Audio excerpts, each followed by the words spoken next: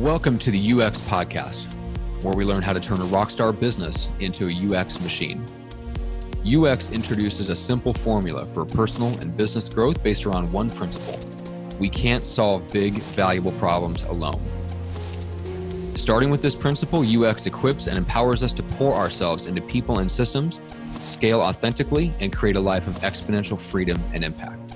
And now, let's get started with the latest episode of the UX Podcast. Hey, what's up, Rockstars? This is Matt Johnson back with another fantastic conversation here on the UX Podcast. We have Perry Nalevka. He is the CEO of Penguin Strategies.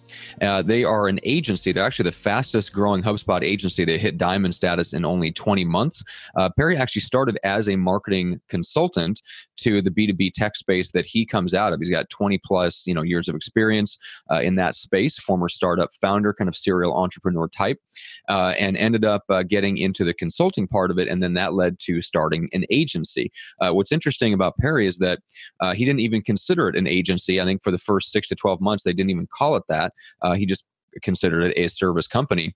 And he set out, once he decided to scale up the service business, he decided, I want to get to the point as quickly as possible where I am not delivering a single billable hour in the business myself. In other words, get out of production, get out of the operations side so you can focus on sales and marketing. And we talk about the pain of scaling up and what it takes to get to that milestone really quickly. Perry talks about how you have to kind of fight your own instincts. You have to fight your instincts to raise your profitability by dipping in and running some of the operations yourself. You have to fight your instinct to micromanage your own people. And then we talk about how what I would consider his UX attributes. So UX is not just about skills, right? So the way that you maximize and leverage yourself through the vehicle of a company, I believe, comes from a few things. So UX meaning your UX can be your skills, your attributes, and your abilities, right? So we think a lot in terms of like skills and abilities, the things that we can do. But what Perry talks about that drove a lot of their success wasn't necessarily skills, because they had to kind of build those as they came along and really jumped in and built a high level skill set along the way. What started to drive their success initially was the values and the attributes of just who Perry and his team, his initial founding team, were. The transparency and the humility, the fact that they had a deep knowledge and spoke the same language as the clients that they were then selling to, because they were being pulled into the business by people asking them for help from the industry that they were already a part of. We also talk about, Perry shares the story of kind of how he ended up getting into a second industry and making the very hard decision to cut them off from that and return to the core strategy of dealing with the one industry space where they really are passionate about. And so there were so many great things in this conversation. We talk a little bit about what defines success as a consultant, and whether you have the right seat at the table with your client, and just the long-term, like how to build and scale, not for quick, like kind of fast food type growth, where it's like junk food growth, essentially. What I would call, like scaling for the long term, right? So building and scaling in such a way that you don't just grow fast and then crash fast, but so that you build and scale in such a way that it's this incredible sustainable foundation, so that it might take a little bit longer to scale up, but it lays a foundation for you to be in business longer and build really great long-term relationships with both your clients and your own people internally. So you have this incredible foundation, right? This UX machine that just keeps spinning. It's a flywheel that just keeps spinning. So it takes a little bit more effort, a little bit more time up front, but the end result is much bigger and much more sustainable, much more profitable. So if that's the kind of business that you would like to have, let's jump right into the conversation with Perry. I know you're going to get a ton out of it. So here is Perry Nalevka, CEO of Penguin Strategies. All right, Perry, officially welcome to the UX Podcast. Thanks for having me on. It's an honor. I appreciate it. So give us kind of an idea of how this started. How did you get into being an agency? Because one of the things that we talked about before we hit record is that you didn't even consider yourself an agency at first. It took you a while to even call your company an agency. So how did that come to be? Yeah, I guess I could say it's one of the best accidents I've had. After my last real job, if you will, if I can call it that, I went off and started my own startup, And to keep myself afloat and pay the bills, I was doing consulting in, in social media business development and content. And once my startup idea, I came to the realization that I will not have a product market fit there. I made the decision to jump in full into this consultancy and create a business around it. And that's what we did. January 2014, incorporated, and haven't looked back. Yeah, and what's really cool about your agency is that you're kind of a full service agency, but not to everyone. So tell me a little bit about the specialty, like how did you guys niche down to really come up with who you're going to serve and what stage of their business you're serving them at? Yeah, so me and the other we started this, three of us in January of that year. We were three people kind of getting this off the ground. We all had myself. I've got 25 years of experience working at B2B technology companies, specifically companies that have complicated technology selling into large, medium, but more to large enterprises. And it's got that unique set. And my partner is the same. I'm coming from more of a sales and business development background. One of them had a very strong content marketing background. The other one had a marketing technology background. And together we were forced to be reckoned with. Yeah, I bet. Okay. So, and you guys, the stage of the business that you guys want to get involved in is kind of where you're taking their product to market and then getting them set up and positioning them and helping them scale. So I want to talk about scaling a little bit. Why is it that, like, when you pick out your ideal clients, what is it about that phase that you guys really zeroed in on, and that's where you want to catch them and take them on as clients? Right. So typically, and this is, we deal with 60-70% of our customers are startups that are at the point where they're ready to scale up, meaning they've got the product market fit. They've usually, gotten a solid investment, and now they have budgets to apply, and they need to go fast. They need to get that scale quickly. The other 30% are usually large companies that are in a similar position. They're launching new products, and they need help. So that's kind of our mix. It's a daunting task as a startup. You're a CEO of a startup, and now you got the money. The investors are saying, "Okay, you told us you're on this $1 billion business. We expect to see millions of dollars coming in tomorrow, right. next year. 6 months from now, a year from now, we need to know." And they need to create an engine that can make that happen, something repeatable. Not they can't wait for luck, or just because they have the best technology, they will not come. Build it and they will come does not work. Yeah. And so they have to figure out what's the best way to do that. Well, they could go out and hire a full marketing team to do that, which is very expensive, and it's high risk because you don't know if you're going to pick the right people.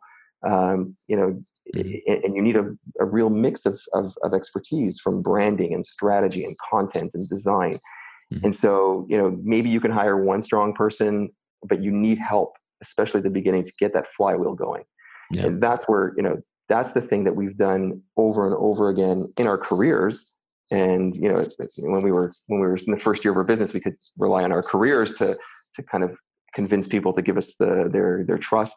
But I think now, after 5 years, with so many great case studies, we've proven ourselves, and that we just get called all the time. And we will only work with these types of companies. We do get calls from other industries and saying, "Hey, Sure. Can you apply that to us?" and whatnot. But that's where our passion is. It's not so much about it's about business, but it's also about the passion. And I think that's really what drives it. Yeah, and that's what's really interesting. So it takes a lot of discipline to really turn down those opportunities from other industries. Now you guys are in a really good position where the startup tech community is not going anywhere. You don't have to worry about that necessarily, that industry drying up or something like that, to where you have to like hedge your bets. So you can go all in on this and know there's always going to be a market for you guys, which is awesome. Not everybody's in that same position. So it's a little bit easier, I think, for you guys to be disciplined and focused, because there seems to be a lot of opportunity in that space. And from what I understand, from what we talked about before, that really comes out of your own skill set. You talked about the careers of the people that were on the team to begin with. But what is it that you think that's part of your skill set and your partner's skill set that still like infuses throughout the team, even though you're up to like almost 30 people now? Is there any one or two key skills that you felt like really helped you guys get started and now kind of everybody else learn from and runs with? Yeah, I think that there's I won't go into all of our core values, but I think there's two key ones that got us here. One is transparency. Okay. With internally with our employees, between ourselves, and with our customers. This allows anybody in the company to say what's on their mind and not to worry. And the opposite, we share everything from the financials, the good, the bad, what's coming up, what's not coming up. And so that's been really, really key, and that allows us to really solve issues and not get stuck on politics or other things. And that's really, really important. Okay. Transparency. The second is a humbleness. I think that's when sometimes you think about humbleness, you think people like they don't know what they're worth. The people that know what they're worth realize, the more you know, or the more you learn, the more you realize you don't know. And that's really what's been driving me, and I think the rest of the team as well, is I thought I knew how to manage a company. I've seen all the mistakes made through all the startups that have failed by me, by other teams, and the successes as well. And I thought I knew enough to run this agency, but there was one key element that I'd never done before, and that's run a services business. I'd run products, I'd sold products, but I'd never sold services, and it's so much different. It's not you could sell, and the company could be working 24/7, and you might not be turning a profit if you don't manage it properly. So going in and continuing and educating yourself has been every step of the way. There's just always, you think you get to the next level of scale and you think, I got it. And then the next round of problems show up. Right. And it's not, you're never big enough to ask for help from anybody. And it's just, that's been my, in my first year of being an agency, and you can ask tons of agency. I probably reached out to 100 different agency owners that I didn't know. And, some of them, let me have these types of conversations, and I continue to learn from that. And I continue to have those types of conversations, both with companies that I want to learn from and those that reach out to me. That to me is to give back. Yeah. Yeah, 100%. I mean, that's part of why I do this podcast, is I get to talk to other amazing agency owners and learn from their experience. So I couldn't agree more. I should have done it. If there's any regret I have about the podcast itself, it's just that I didn't start it a year sooner and have these kinds of conversations a year ago.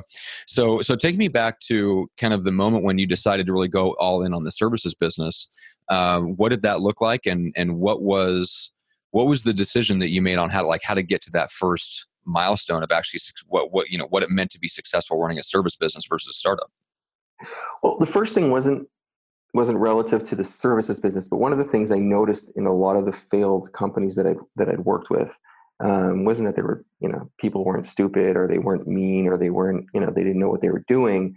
But the management were too busy working in the business. So, and also a lot of micromanagement. And I knew that was something we needed to overcome. And it's you have to fight against every internal instinct, because your instinct is always follow up. You give something to somebody to do. Did they do it? Did they not do it? So that was one thing. But more importantly was to get to the first milestone to me was get to a point where I am working on the business and not in the business, meaning in clear services language, that I am not delivering one billable hour to the company, and that means I'm a weight to the business. The business has to make enough money that it can pay me my salary, but I don't have to deliver one billable hour. And that is, to me, the first milestone that we hit, so that we could scale up. Yeah. And you said, did that come in 6 months, a year? It took the better part of the 6 months, the first 6 months of the company, and it was very hard. I mean, it hit, when it hits the bottom line, right? Well, what was the pain? Was it the pain of? Because if you're good at the business development and the sales, and you said the company was, you decided to go that direction because you're getting the inbound request. So in other words, people were asking you to start a business. Basically, there was a demand on you. So the sales, you had the sales opportunities there. So was it the struggle to hire the right people to deliver the service that you could have just delivered yourself, but it would have slowed things down? Was it the pain of hiring, training, onboarding? it was that. It's also that instinct that you say, well, I want the company to be more profitable. So, that project, why don't I just manage this one project instead of hiring the next guy? Because, that's very especially tempting. Yeah. you're at the first, you're 6 or 7 people. You don't have that much bandwidth within those people. And then you get that next big project and you know that they can't handle it. Yeah. And so you say, you know what, I'll just take this one until we get enough business to hire the next guy. Fighting against that instinct is hard. Yeah. So that's really really what the challenge. So did you just put your back up against the wall where you basically decided, okay, from this point on, I'm not delivering a single billable hour and people are going to have to figure it out. And I'm going to just support, like try to get a project manager in place to replace me as quickly as possible. Just get that person up to speed fast. That's, when I was customer facing, I was less on the project management. I was more on the strategy side. Companies wanted me to come in and help them figure out how to sell things, which wasn't really the direction I wanted to take the agency anyways, but they were willing to pay a lot of money for that. I remember in their first, one of the last deals that I worked on, or one of the guys' customers, they wanted to pay me a lot of money to help them figure out if their service was good for the telecom industry. And the project was, Mobile World Congress was coming up, set us up like 20 meetings, and we'll meet with all these, telco executives, and we'll figure it out together. It wasn't even our main business, but they were willing to pay so much money to do it. I said yes. Mm-hmm. And so for 3 months, I worked, half of my hours went to working on this very, this very important customer because they were paying us a lot of money. But what the end result was that I came out of that, I came back from the conference, finished the project, the pipeline was weak. Yeah. Nobody worked on it, right? So that, that was the aha moment as well. It said, okay, that's it, done. That money is going to carry us over now. I'm not going back to do that again. And not because I didn't get any more requests like that. It's just that was not the right way to scale the business. Yeah, that's really interesting because I think there's a lot of folks that are listening, and me included. After, like, I've given a lot of thought to the direction that I want to take the agency and how much we sell strategy versus execution or implementation. And it's easy to go back and forth, and I tend to be more on the services side. One of my skill sets is just relentless week in, week out execution, just maintaining quality and leading people. So I want to lean heavily on that. So what do you, when you think of an agency, like, how do you think of it in terms of, like, do you want, what are the downsides of going heavy on implementation versus just renting your brain essentially and just selling strategy all the time? Because it sounds like you can do both. You have both skill sets. You had the opportunities for both. Why did you decide execution versus just selling strategy and letting somebody just rent your brain? So let's put it like this. So the company, or Penguin, still sells a lot of rent your brain, meaning we do a ton of strategy work. I hire people much smarter than me at providing that strategy. Okay. I'm not a marketing strategist. I'm not a content strategist. I don't have like the marketing, the real, that's just not who I was or I am. I can do it, but it's not, it's definitely not. The customer will get a lot better value out of one of my partners or one of the strategists we've hired. And because that's high value. When you think about what an agency has, if you think about the assets you really have, it's not your capability of building a great website or doing good SEO or all of the above. It's the relationship you have with your customer and the seats you have at the table. It's not if you have, it's which seat you have at the table. So if a customer comes to you at the end of the year, meaning not to me personally, but to the team that they're working with, or the strategist, the marketing consultant that's in front of them, and says, "Hey, I'm working on my budget for next year, and I'd like your take on it," you hit it big. That's the relationship you want to get. That's really good. The next level down is they rely on you to come up with the ideas that they're not.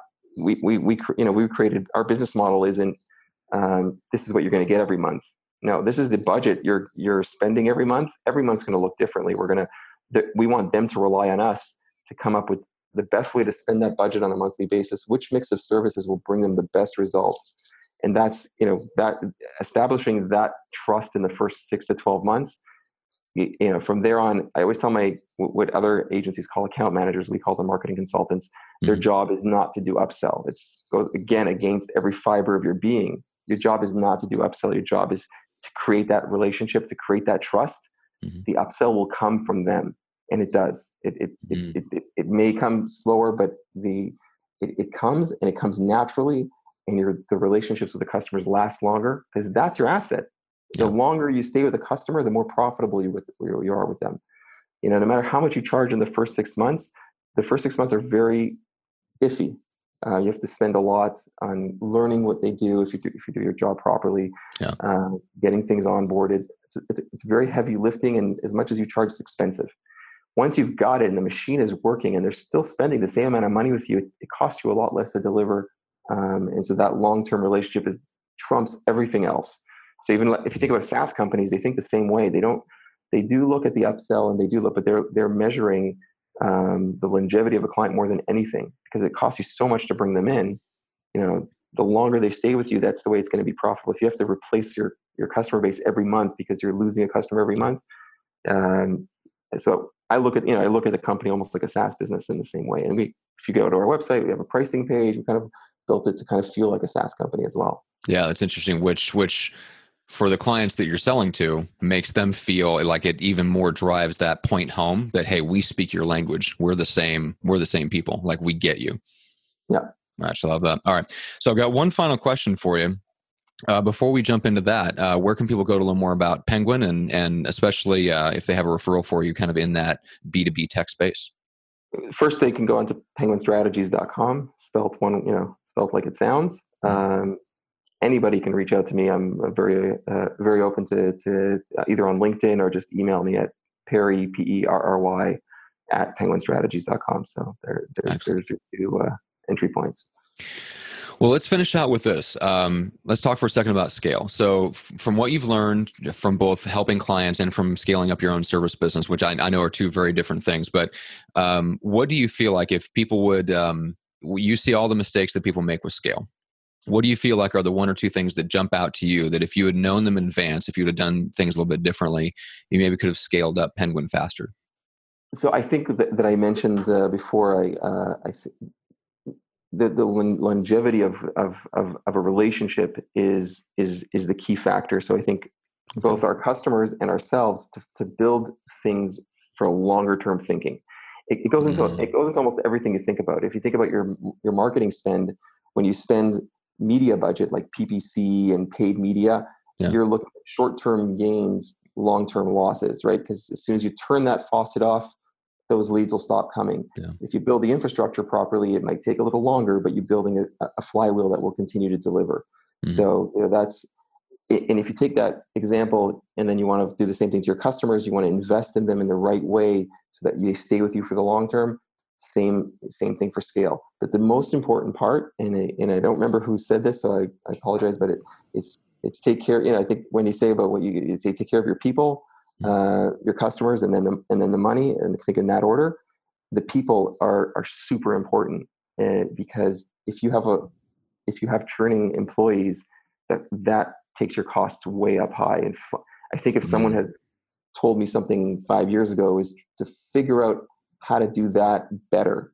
We've been good at figuring out how to create really good relationships with our customers, and we've been doing better and better every year on the employee side, but there's still a lot to go there. Going from 20 to 30 people, it's very easy to lose sight of, that every person counts. You invest so much to hire them. We have a very thorough hiring process, and the longer you keep them, and in this day and age, staying a long time at one place is almost unheard of.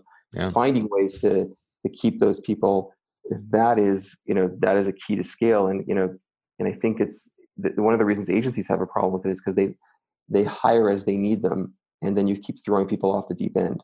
So as hard as it is, because I mentioned, because you have the cash flow to manage, is hiring ahead of need, and that's easier said than done. Yeah. Is something we've definitely learned the hard way, and we're doing a lot better at. Yeah, so it's not just that like you feel like if you would have made those things, different, that Penguin could have scaled faster necessarily, but it would have. You felt like it would have laid maybe a better foundation to scale a little bit more easier. Yep. Yeah, makes sense. I'll say one more thing, and that's staying true to your strategy. We mentioned before about, that we focus on the B2B tech space.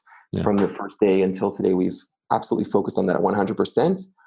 We did, about 2 years ago, take a right turn at a shiny object when we broke down and let companies from another industry come on board. And we did close a lot of deals in that industry and thought, we'll open up a second industry. And we were successful. The customers liked us. They wanted to stay with us. But after 2 years working in this other industry, we realized that our employees were not happy. Again, back to that, our employees were not happy because they came on board to work with technology companies. All of a sudden, they're working with low-tech companies. The profitability on those customers, although they were happy because we were giving them results, was much, much lower, almost at break even, because of the. I think it's because of the lack of passion that we had within those. So things either got pushed off. We didn't have the processes we were working in the technology industry were not the same that were needed in the low tech. Their pricing was off. So I had a decision that I had to make at the beginning of last year, was to reinvent the wheel for that industry. But the decision I made was to cut it off. I had the hard job of informing 4 or 5 customers that we were going to part ways. And it was not an easy discussion to have, and part ways with a pretty big chunk of revenue as well. So, someone had, if I'd, sometimes you have to make the mistake to learn it. But it would have saved a lot of time and effort. Yeah. Love it. Well, Perry, this is a fantastic conversation, man. I really appreciate your time. This is great. Good. Thank you.